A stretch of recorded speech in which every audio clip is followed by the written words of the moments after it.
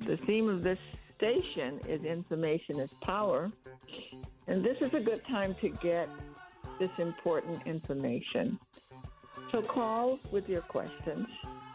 There are no dumb questions. Don't be embarrassed to call if you have a question. Whether it is, is the deed the same thing as the title?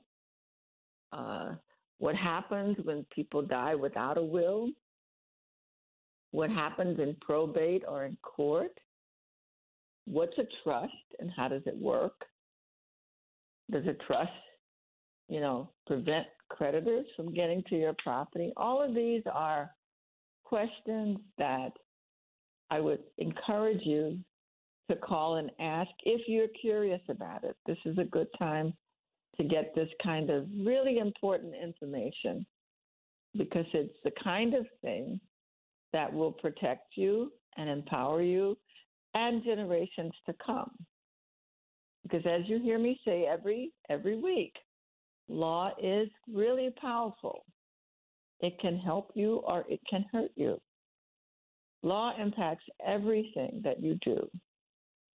What you don't know about the law hurts you, particularly in this area of the law when it comes to property and money and family. What you do know about the law and what you use the law, when you use that knowledge and have your documents prepared appropriately and properly, it definitely empowers you so that you are taken care of properly. And when you pass away, your property goes where you want it to go.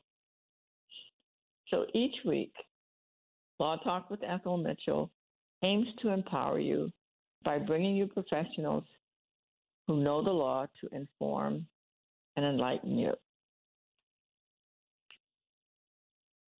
Voting is also powerful. I want to remind you that. You must vote. When you don't vote, others who do vote have power and control over you because they are exercising their power over you. So you must vote. You really must. And you must teach your young people how important it is to vote. And you must vote in every election there is. Don't sit down just because there's no presidential election or there's nobody, that looks like you that's running or nobody that you feel warm and fuzzy about, okay? Exercise your right to vote. It's really important in every day, but particularly today. Vote in school board elections. Vote in county elections. Vote for judges. Make it your business to know who's running and to support those who agree with you and have your best interest at heart. Don't sit voting out. It's really, really important in our country. It really is. And if you're on the voting rolls, you may be called upon to sit on juries.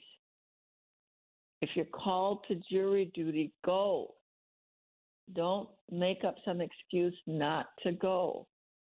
That's where justice is meted out, and you have the opportunity to be a part of the process and to sit in judgment of the facts that are presented in the courtroom. So I'm urging everybody listening to me, and I'm urging you to tell your friends and your family, vote, get on the jury rolls, and go and exercise your right to act as a juror when you're called upon to do so. It's my understanding that jury cases are starting to reopen again. So take advantage of this. It's one way of exercising your rights and protecting the people in your community. It's really, really important. Remember, though, what I say on this program is for information and purposes only. There's no attorney-client relationship established just by listening to me on the radio or listening to the podcast or listening to, listening to the programs that's on the website. I have two websites, and I encourage you to use them because they're up 24/7. LawTalkWithEthelMitchell.com and WillsandTrust.net. We've also started a podcast where you can hear the program at any time you want. Go to Spotify, Google Podcasts, whatever you call it, Apple Podcasts, most of the major podcasting platforms, and we're there. Just look up Law Talk with Ethel Mitchell, and you can listen to the programs, okay? Take advantage of this. Take advantage of this opportunity to learn and to share what you've learned with your friends and your family and to use it. You've got to do something with this. You've got to actually get your documents done, get them signed properly, and then hold them and preserve them where someone knows where they are and can get to them and use them when called upon. Last week, I did an entire program on what you should do if you have been named as a personal representative for someone, or someone has asked you to have their power of attorney to act on their behalf while they're alive if they become incapacitated. I also talked about what you should know if someone has asked you to be the personal representative in their will and to help distribute their property at the time of their death. Same thing if you've been named as a trustee in someone's trust. And I encourage you to, when you do a will or a trust, to tell and show the person who you've named to be in charge where it is. You can use your own judgment about whether you want to give them a copy of it. If you're relatively young, in your 40s, 50s, even 60s, and in pretty good health, you don't necessarily need to give them a copy of the will because you might change your mind. But you definitely should tell them where the original last will and testament is. Where the original last will and testament is. I mean, specifically, show them, if you have it in your home, where you keep it. If you have it in a safety deposit box, tell them the exact physical location of the bank where it is. Give them a copy of the key, or at least put their name on the box and tell them where the key is. It's very, very frustrating and disconcerting to know that somebody has named you as personal representative and they don't know where the will is. This happens all the time. People call me up and they say, Ms. Mitchell, my aunt, my uncle, my mother, my brother told me they named me as personal representative of their will, but I don't have a copy of it. I don't know where it is. It's really, really important that you tell them, preferably show them, where the original last will and testament is, because they need the original when you die. Not a copy, they need the original. There are things that we can do if we can't find the original, but it's drawn out, it's expensive, and it's iffy. We're not always successful with getting the original or getting the copy admitted to probate. And if the will is not admitted to probate, then the law determines who gets what from your estate and not your wishes. Okay, so that's really important. You're listening to Law Talk with Ethel Mitchell. I'm your host, Attorney Ethel Mitchell. Give me a call while I'm here on the air. If you have any questions about deeds, what happens when somebody dies, power of attorneys, medical directives, or anything, a trust, 1-800-450-7876. If you'd like me to either work with preparing your documents, call us at 240-638-2828. That's 240-638-2828. And we'll be glad to work with you to get your documents prepared If you'd like us to review what you already have, we'll schedule a consultation where you send in what you have already, and we will review them with you. And if you've already been named as the personal representative or trustee by someone, and you want to know what your duties will be, what you're expected to do, we can certainly set up a consultation with you and or the person who named you, so we can explain what's going to happen and what needs to be done, and maybe sometimes make recommendations that might make it a little bit easier on everybody involved. So give us a call, 240-638-2828. Each week, I tell you that there are certain documents that everybody needs to have. Those three basic documents are a last will and testament, a power of attorney, and an advance medical directive. A last will and testament, a power of attorney, and advance medical directive. For many people, a trust is also indicated. It would be very helpful. But not everybody needs to have a trust. But it definitely serves its purpose. Now, I thought that, today I might give you some examples of what happens as a practical matter, just what happens when somebody has a power of attorney, medical directive, will, and or a trust, and what happens when they don't, and how they come to have these documents, just as examples to show you as a practical matter, a down-to-earth matter. Because if you listen to me, you know I'm really down to earth. This is real stuff here. This is not make-believe. This is not fiction. This is not, you may see it on TV sometimes. You can see where people are fighting and carrying on. But this is real, okay? So I thought that today would be a good time to do some examples. Hopefully I'll get some questions, where I can explain it or explain whatever you have questions about, because I know if you have questions, it means that probably a couple hundred other people have questions, okay? So call in, 1-800-450-7876 while I'm here. But I thought that, let me give you an example of a lady, and this is sort of a composite of different stories and situations that I have learned, I've worked with, and read about, and so on. But this is very real. A lady is in her 60s or 70s, okay? She was married. She had a child. But by this time in her life, her husband has died, and her child had died. And her family lives hundreds of miles away.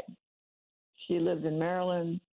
Family lives in North Carolina, Mississippi, California, sometimes in other countries. So she's essentially living in Maryland without any close family. She doesn't have any children, or even if she had children, maybe her children don't live near her physically. And she knows that she needs to have somebody. She listens on the radio, she hears me talking, and she does, I need to do that, but I don't know who to name. I don't know how to do that. So this is an example of someone and what they did. They were very active in their church. They not as a leader or a deacon, but went to church every Sunday, had a close church family. And so she began to observe people in her church very closely. She noticed young people. She thought it would be wise to have somebody younger than her. Some people think that. But someone who was mature, someone who could be relied upon to help her if she needed it. She observed how people acted, how people behaved. She wanted someone that had integrity. She wanted someone who was honest. And these are all the kinds of things that anyone should look for, even within your own family, when you are trying to decide who you would name to have your power of attorney, who you would name to be your personal representative or your trustee. You want someone who is honest. You want someone with integrity. You want someone who is going to be careful with your money and with you. And so she observed and didn't say anything to anybody. You know, it's not anybody's business. You don't have to tell nobody your business, by the way. Okay? And as everybody knows, when you come to a lawyer, we can't tell anybody either. You know, that lawyer confidentiality thing is very real, very real. So you don't have to tell people that you're doing this at all. Okay? But she did notice there was a particular young man in the church who was active in the church, and he actually had a role, not an official role, like it wasn't a huge church, but he helped with the finance. And she just watched him and observed him and noticed that he was honest. He was straightforward. He probably was married to somebody, you know, I don't know. But she began to feel like, you know, maybe that might be a person who could help her. And you can do the same thing. You know, could be a young lady, could be a man, could be a sister friend. A lot of us have sister friends, you know. They don't have to be a whiz at money, but they should be honest. Okay, they should be honest. And if you have quite a bit of money, like a lot of my clients have more money than most of their families, and so they don't want their families to know they got all this money, you know. So you may not want somebody in the family necessarily, but you may have a sister friend, a guy friend who, you know, a male friend, you know, and this could be a man or a woman thinking about this, but you know they're honest. And what's most important is that they're going to be able to seek out professional assistance if you have brokerage accounts, retirement accounts, those kinds of assets.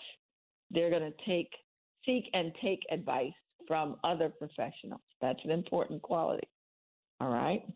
But back to Our Lady at the church. She doesn't have any children. She doesn't have a husband. And this could be a man or a woman, by the way. But she is a part of a group, her church family, and she's looking for someone in her church family who would be able to help her if, God forbid, she became sick. So she does focus in on someone in particular in her own mind. She's just thinking this in her own mind. She's not saying anything. She's not talking about it, but she's trying to make up her mind. And this is something that you all can do. Okay, anyone can do it. It might be in a sorority. It might be in a fraternity. It might be in another group. But it could be any group of people where you are a part of. And there are a lot of single people out there. There are a lot of people that maybe they were married, maybe they never were married, maybe they had children, maybe they never had children. It might be a niece, it might be a nephew, it might be a son, it might be a daughter, a grandson, you know, whoever it is, but you observe and you carefully make a determination that, you know, you may zero in on one or two people. This is all going on in your own mind. You should be careful. You should observe. You should see how they handle their own money. You should see if they're trustworthy. Be real. Okay, I tell my clients, be real. Observe. Does his wife run him? Does his wife or her husband take control and take all the money or whatever, because you don't want them doing that with your money. You see what I mean? So be real about this.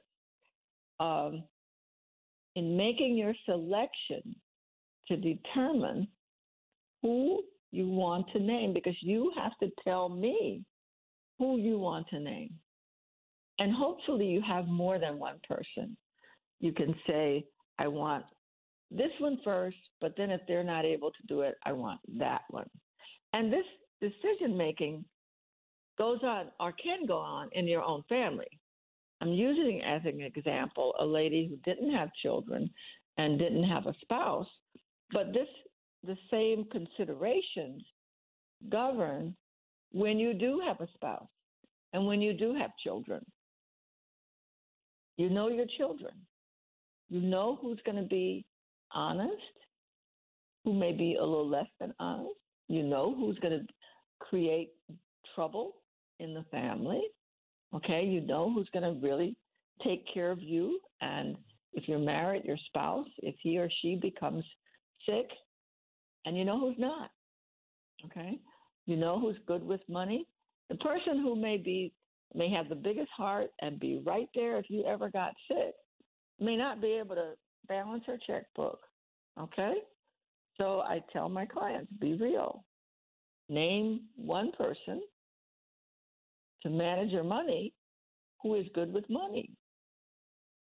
Name the other person, or maybe the same person, who has the time to take you to the doctor, to go to the hospital, to get your medicine and so on. Make that person give them the medical directives authority. And you can always say they both have it, but in different orders. Another thing that's coming up quite a bit is sometimes one child is already spending a lot of time taking care of a parent or a grandparent or someone else. And so you don't want to overburden them with the responsibility of taking care of you, primarily if there's somebody else who could do it. So sometimes I have clients that will say, I'd like my son to do this, but he's already involved with taking care of his grandmother. And so why don't I name my daughter first? And then, of course, if she can't, then it would be him. Because I trust him, he's good with it and so on. But he's got his hands full right now. Whoever it is, and it should be more than one person, observe them carefully and then act. You could always change it, but decide who it's going to be. Contact your lawyer's office, whether you're here, Mississippi, Alabama, California, it's the same process. Contact your lawyer's office or a lawyer's office, and once you know who you want to serve these different roles on your behalf, get the names, the addresses, and the phone numbers of all these people, and then make your appointment to have this power that you want to give them, this ability that you want to give them, put in writing, because it has to be in writing in a legally enforceable way, and contact the lawyer's office to get this done. You give us a call at 240-638-2828. We'll send you the client's information packet to fill out, which is where you put down this information, who you want to name to be power of attorney, medical directive, personal representative, and trustee. We need the name, address, and phone numbers of those persons, whether they're friends, family. It doesn't matter to us who they are, but you have to make that decision. And then tell us about property, and we'll begin the process of getting these documents done for you. Many different cases that I've had, but this is one that actually happened very much like this, where a lady found someone in her church, and she asked this young man if he would be willing to act as her power of attorney if she were to get sick, and talk to her doctors and just be a support for her because she didn't have anyone. And he said yes. And so she contacted me and had his name, his address, his phone number, and so on. And so we prepared her will, her power of attorney, her medical directive.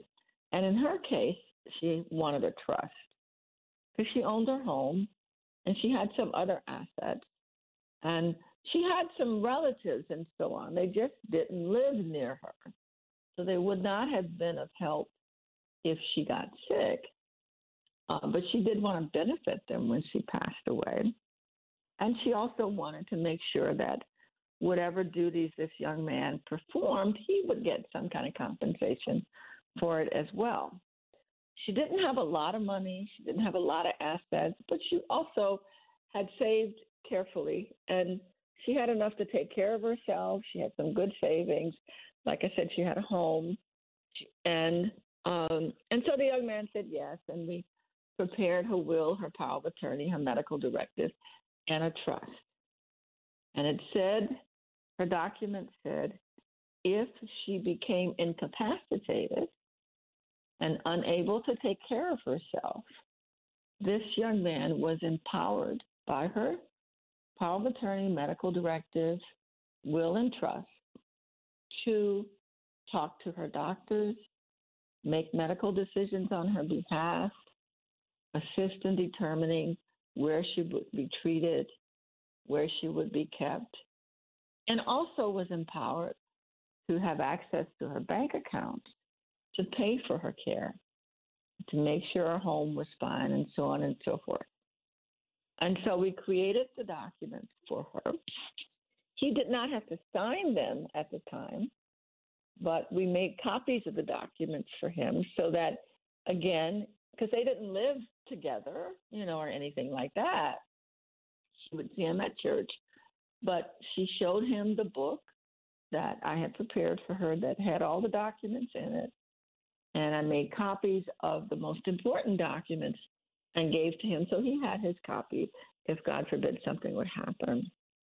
That was about 6-7 years ago. And every once in a while, we might exchange, hello, how are you, phone calls and so on like that. And then he calls one day and says, Miss Mitchell, Miss So-and-so had a stroke. And I got word that she was in the hospital. And I went, and she was very disoriented. She didn't really know what had happened. She didn't know where she was. It was a pretty bad stroke. But she wasn't paralyzed, but she did have some loss in her physical. One side was impacted, and he said she was very confused. So he went to the hospital. He took the documents with him because he wasn't her relative, he wasn't her husband, he wasn't her son. He wasn't related to her in any way. But the document that she had signed years before said to the doctors, this is Mr. So-and-so. I appoint him. I authorize him to find out about my medical care. You can talk to him about my condition. If I'm not able to make a decision, he can make the decision for me. He can sign releases. He can authorize treatment, and so on and so forth. And so he took the documents with him to the hospital, a medical directive. Nowadays, they scan it in, and so it's part of her record. And that allowed him to talk to the doctors and make sure about her care. They let him into the room. He could see her. He could, he was legally authorized and empowered to do this. And that's what these documents do. That's why you hear me say every week, have these documents done and prepared. Because even if this were her son or her spouse, in some hospitals, in many hospitals, they won't talk to you. They won't, even if you need somebody there, they don't authorize. If you haven't authorized them to do it, they won't do it.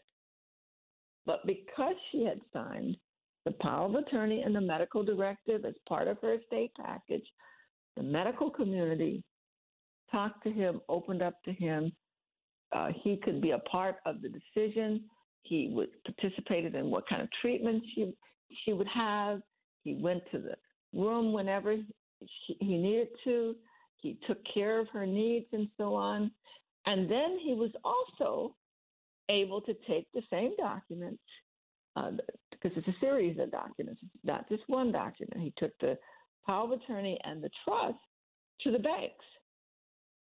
And he went to the banks, and, we talked because he called to tell me what was happening. I said, okay, this is a document you use for this, and this is a document you use for that. And so he went to the banks, and he got his name put on the bank accounts for the power of attorney. He was able to get on the bank accounts that was in the trust.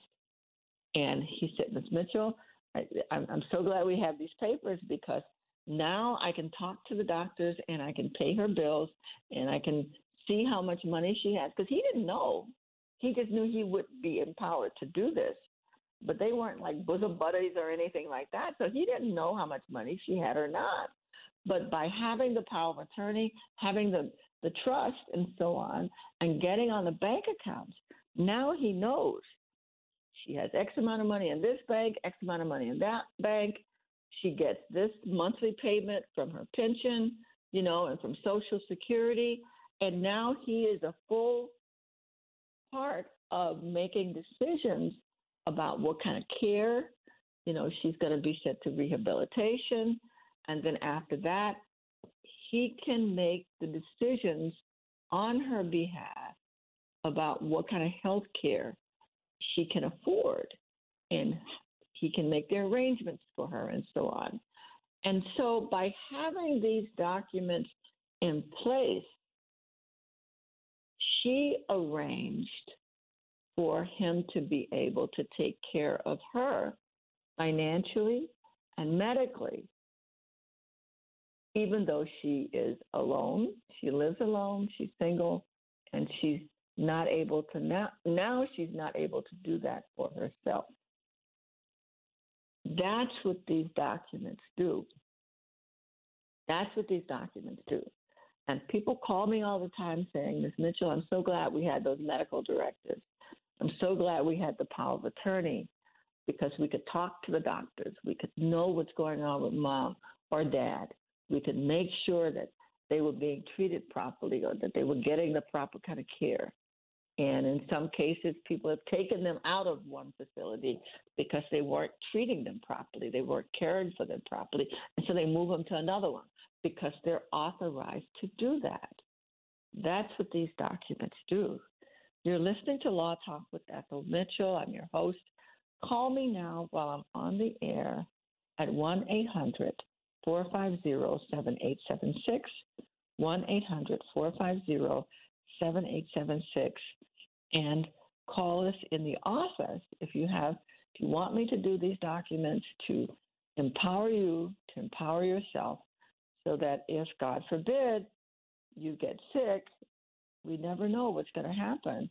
You are at least protected, and you have empowered someone to make these kind of decisions for you that you know and that you trust. When I come back from break, I'll continue to explain how this works, and I'll be available to answer your questions. Call 1-800-450-7876. While I'm on the air, this is a good time to get this kind of information. And I want to urge your families to do this. It really makes a difference. And unfortunately, people don't do it, and they wait so late until it is too late to be done. You've got to be competent and able to, tell, explain, and sign these documents in front of witnesses and a notary. And so call while you're well, preferably, so we can get them. And it takes time to do them. So before I go back into the example that I've been giving, I just wanted to bring everyone's attention to a Washington Post article that's in the Washington Post today. On the front page, it talks about as Black universities grow, old tensions return. It's a large article. It's a good article, and it really talks about HBCUs, what's happening there, the difference in funding, and so on. And I want to encourage everyone to get it and to read it. I get it delivered to my house every day. But one of the things that it makes very clear is, the disparity in funding to HBCUs is huge and has been historically. So I want to encourage everyone, when you're doing your will or your trust, and when you're doing your charitable giving, include HBCUs in it. Give a donation to a historically Black college or university. Make sure that they thrive, not just survive, but thrive. Your $1,000, $5,000, $100, whatever it might be, is critical. We can support our institutions by our numbers. We don't have to wait on multimillionaires to give money. We can give money ourselves, both individually, in your regular giving. You may want to consider doing some of your, whether you tithe to your church or whatever, some of that could go to HBCUs, because many of us went to HBCUs, and they are still graduating the largest number of PhD graduates and so on. Morgan is doing very well. They're educating. They have some courses in Maryland that no other school, Black or white, has. And HBCUs need to continue. They need to exist. A lot of the children in the article, that I call them children, say that their enrollment is up, actually, because they feel safe at historically Black colleges and universities. In a lot of predominantly white environments, our young Black people don't feel safe. And so we need to keep a safe space for them. I want to encourage you to include donations to HBCUs when you do your estate planning. And one very simple way to do it is include a percentage of your life insurance money. Many of you have big life insurance policies.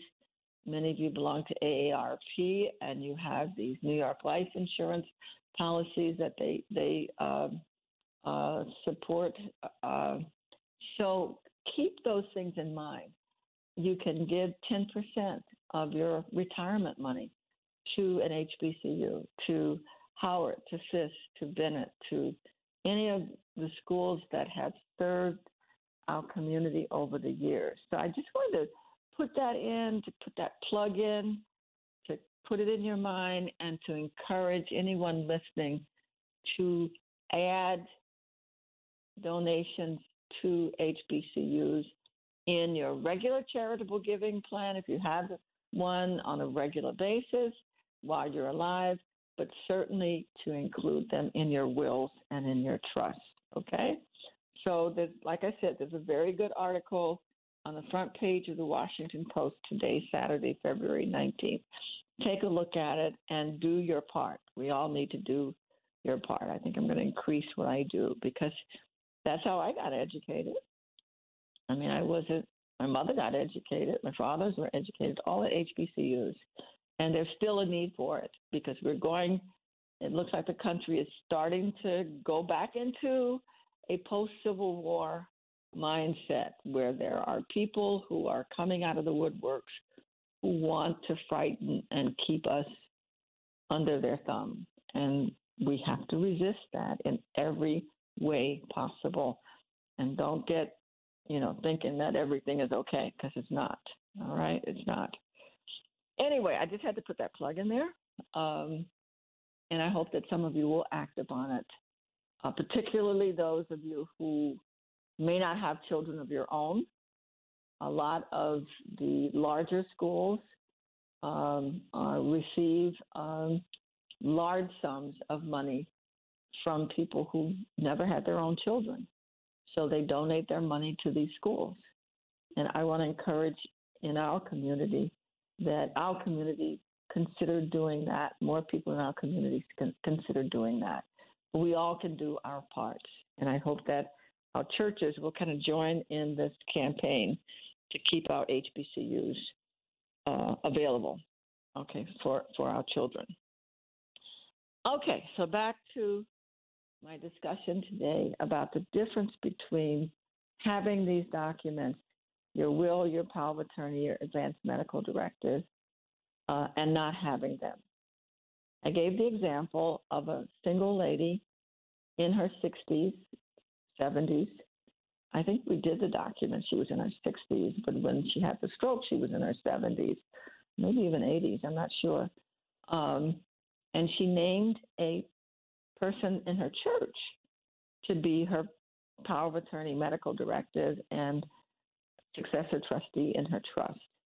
And so when she did have a stroke, the person that she named took the papers to the hospital, got his name put on her medical records so that they had to contact him to get permission for her care, talk to her doctors, make sure she had the proper treatment and so on like that.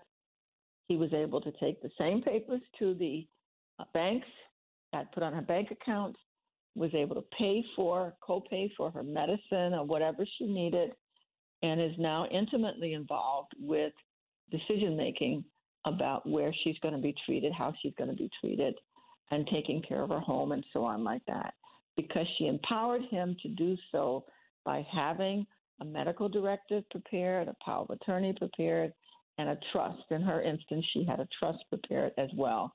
And so he's able to and continues to take care of her in this way. You can do the same thing, but you have to have it done ahead of time. This was set up, prepared, signed, executed several years ago. And that lady could rest well because she knew she had done what she could do. The person that she had named was able to do it and actually stepped in and is doing it right now for her. So please, I beg of you, call the office. Let us do this for you. It makes a huge difference. If she did not have these documents, it would be an entirely different set of facts. When I come back after this break, I will give you an example of a situation that happens quite often where people call the office and they say, my neighbor, I get a lot of calls from neighbors who are good friends. My neighbor had a stroke, or my neighbor is unable to manage anymore. What can I do to help them? Or my mother, my father, it has COVID. They're in the hospital. What can I do to help them? And they don't have any of these documents. So when I come back after this next break, I'll talk about that with you. And again, if you have questions, please call in at 1-800-450-7876 or call the office at 240-638-2828, and we'll schedule a consultation to explain to you what can be done and then work toward getting those things done for you and for your family. I understand I have a caller on the line. Can you hear me? Hello? Yes, now I can hear you. Yes. Okay. Good morning. Good morning. Good morning, Sister Mitchell. I'm a first-time caller, but I've been listening to you for the last 5 years. A topic like this takes us a long time to get moving, but I trust and believe I hear you. Two questions. One is social media, and this is about Wendy Williams. Her assets were frozen by Wells Fargo Bank, and it dawned on me, and I said, well, maybe she didn't have a power of attorney, because when I hear that someone's assets are frozen, the benefactor for me to have all of these people in place is so that, if ever you're incapacitated or physically immobile or some whatever the situation is, your team would, work for the benefit of you if they're in place. Exactly. So it made me curious. Maybe she didn't have a power of attorney, and I don't mean to get in her business as much as I was just curious. Wouldn't that have been a benefactor of why we have a power of attorney, to have our monies ready in the event that I say I just lost my voice and I couldn't speak or whatever? But would help me understand that. That's one. And Absolutely. Okay. And then the second part is, like I said, I've been working with my family, and we're talking more about this discussion. Paper isn't quite in place, but when you just gave the scenario about the young man, the widow, and she sought the young man in church, you said she had family. See, my family's elsewhere. Is it recommended to have family close by to be your directive, power of attorney, that kind of thing, or can they literally still be out of state? Well, okay, let me answer this way. Number one, I know absolutely nothing about Wendy Williams. Okay, so let me just put that out there. So whatever I'm saying is not an answer to anything, because I know of it, you know what I mean? Like anybody, you hear about it and so on like that. And I notice when I rarely can look at TV during the day because I'm working, but I've noticed that somebody else is hosting her show. So I figured something's going on there. So I don't know anything about Wendy Williams. I don't know. I can't speak to that at all, or her legal affairs, or what's happening with her. But the primary question that you're asking is, if a person has a trust, power of attorney, directives and so on, like I encourage everybody to have, would that person be able to step in if you become incapacitated? And the answer to that is absolutely yes.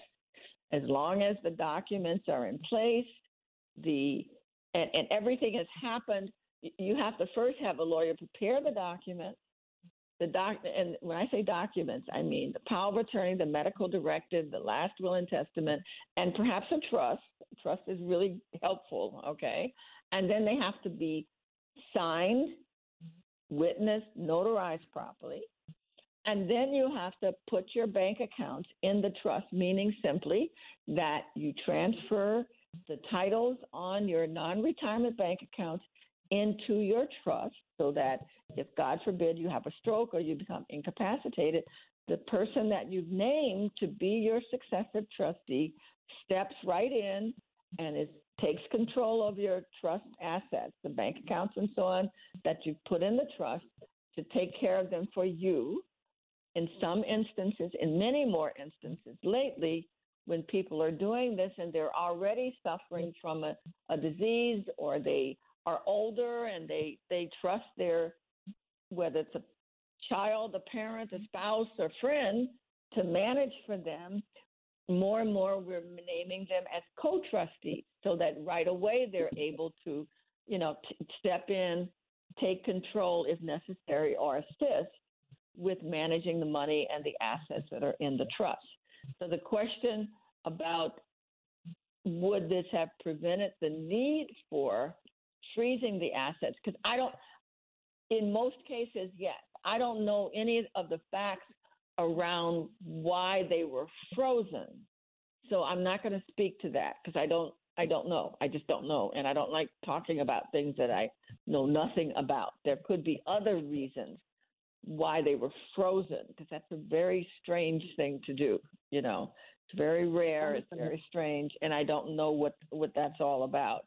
But absolutely, if you or anyone has their trust in place, they've put their bank accounts into the trust, they've put their house into the trust, they've named who's supposed to do this if they become incapacitated, that's the whole reason for doing it, yes. But you have to do all the steps, okay? A lot of people think they can just buy these trusts off the street, and then it's going to work that way. Or they get these trusts and they never do what we call funding by putting their house in the trust or putting the bank accounts in the trust.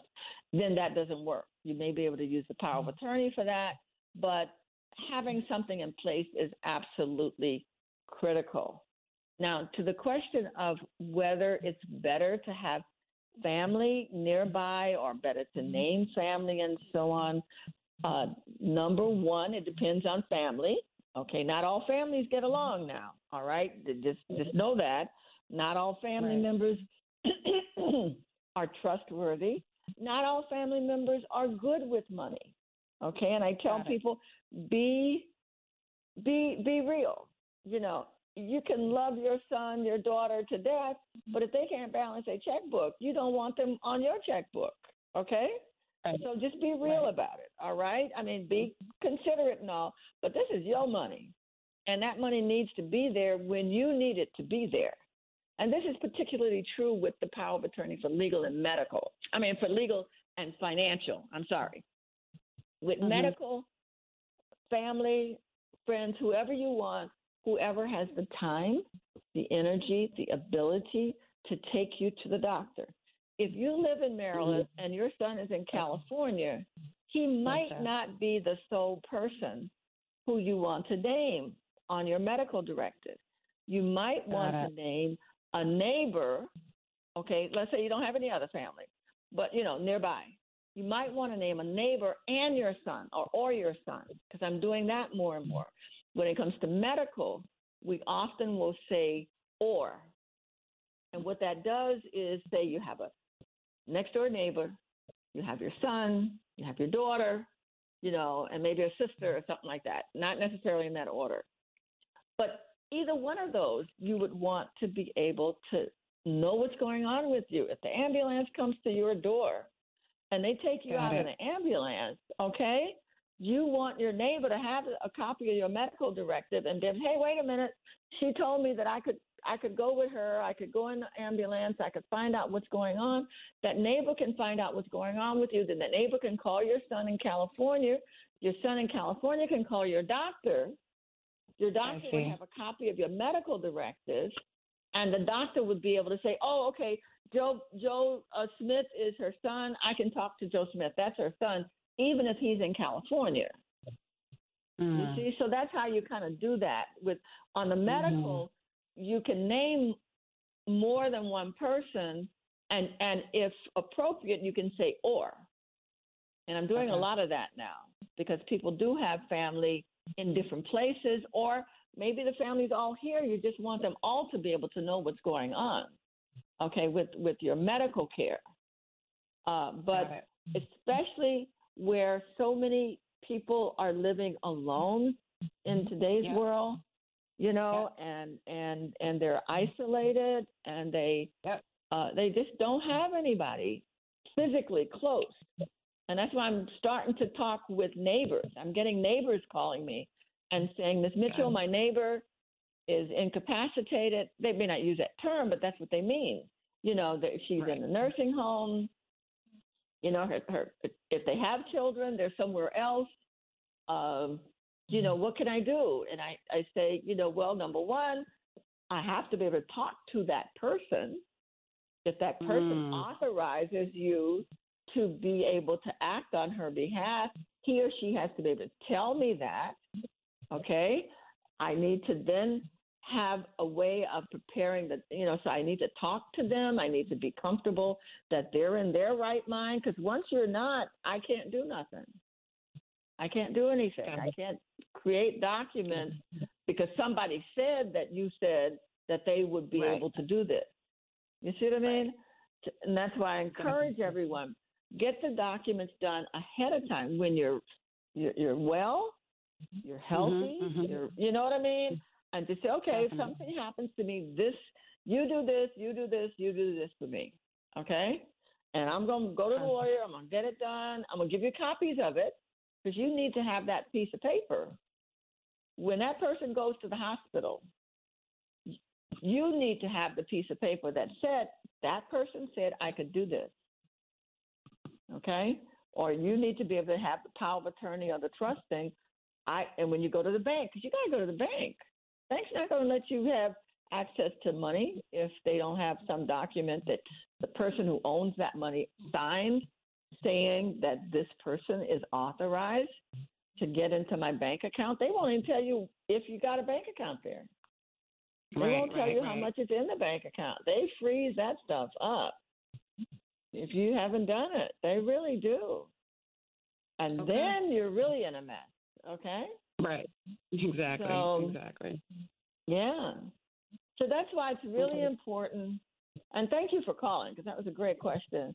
But it really illustrates why it's so important to have these documents done and have them done ahead of time. Don't wait until you get sick, please, especially in today's world. Because you get sick quick. Quick. Yeah. No one saw COVID to me. Oh, yeah. Yeah. Okay. Yeah.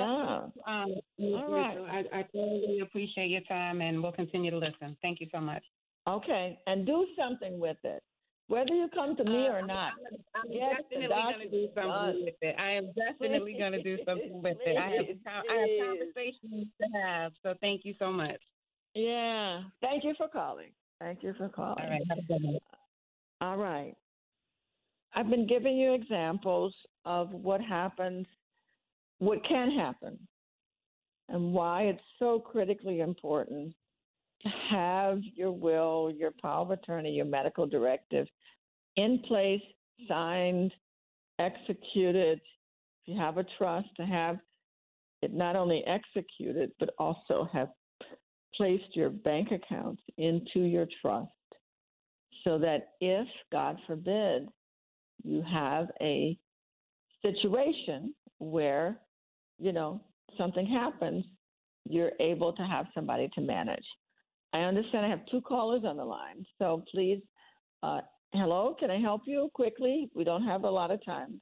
So put one on the line, please. Good morning. May I help you? Yes, good morning, Ethel Mitchell. Yes, good morning. I live in Baltimore, and what instrument can I use to transfer my deed upon death? It's called Maryland. Maryland is different. Maryland uses what's called an enhanced life estate deed. It's a different deed. It's a different type of deed from a transfer on death deed. It's called an enhanced life estate deed. The language is different. It says, I give my property to whoever that person is that you want to go to it, but I reserve to myself the right to stay in it, to live in it, to sell it if I want to. But if I don't, when I die, it belongs to you. So that's the kind of deed that's used. It's called an enhanced life estate deed. It's different from the transfer on death deed. And quite often the tax department in Maryland, they're supposed to have stopped, but they used to say, okay, now for tax purposes, we think the property now belongs to the person that's going to get it when you die. And so they start sending the tax papers to that person. It might be your child or whatever. And so some of my clients have said, no, I don't like that. Give it back to me.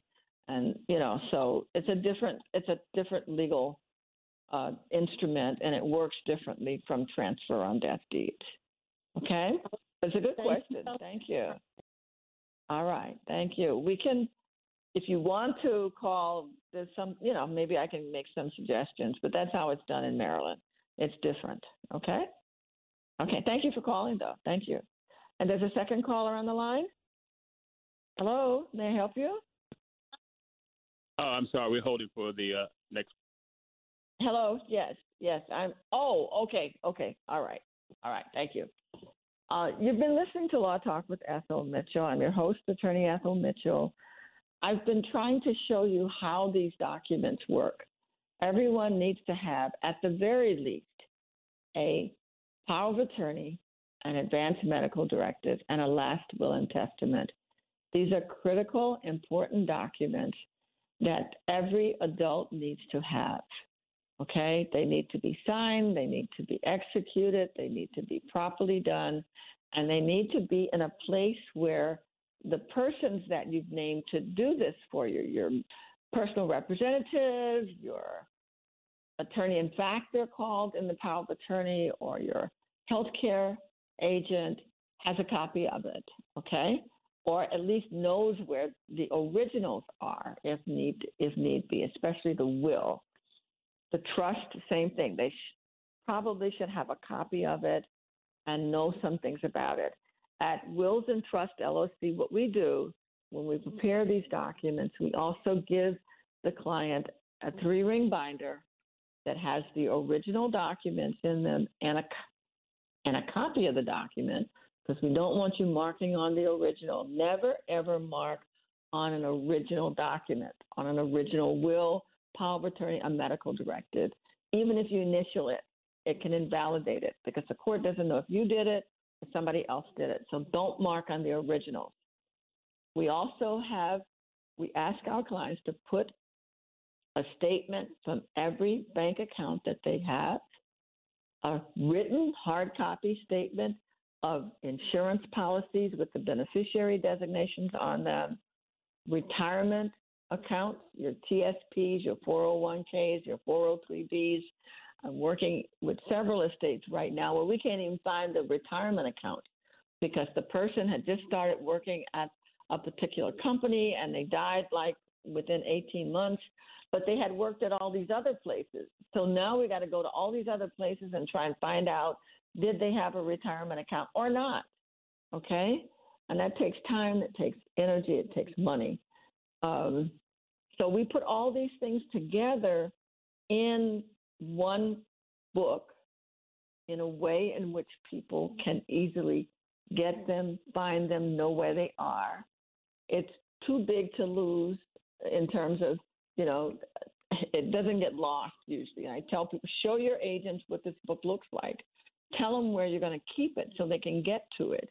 And in some instances, particularly if the person is already sick, if you're already sick, we make extra copies of the book for the agent so that they have theirs. In some instances, the agent, who's often a child, an adult child that's going to be taking over or helping their parent, often they will take the original and leave a copy with the parent. In all of these instances, the documents can be changed. So maybe you're in your 50s, you're well. You want to do this, but you may want to change your mind later. Then don't give them to the person. Just tell them, I've done this, here's where they are. But know that you can always change these documents as long as you are in your right mind and you get to the lawyer in time to get it done, okay? So give us a call. This is the only thing that we do. Don't keep just talking about it. Do something. Because you can talk and talk and talk, but when you die, the court is not going to listen to it. The court is not going to hear what somebody said to you if that person is dead. If they didn't put it in writing, it will become of no force and effect. So give us a call at Wills and Trust LLC, 240-638-2828.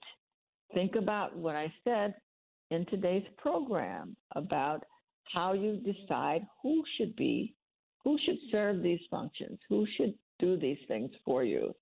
As a lady called, it's quite possible to put this in place even if your family is nowhere near you. You can empower them to do things for you if, God forbid, you get really sick. We can write these things in such a way that they're empowered to do something.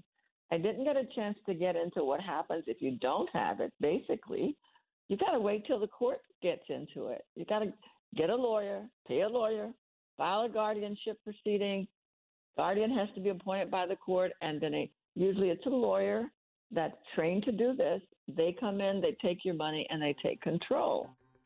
And that's what has to happen if you haven't taken care of your own business. So give us a call, 240-638-2828. It's all we do. I have another lawyer that's helping me and looking at some others too. Have a good day, and in the meantime, continue to stay safe, please.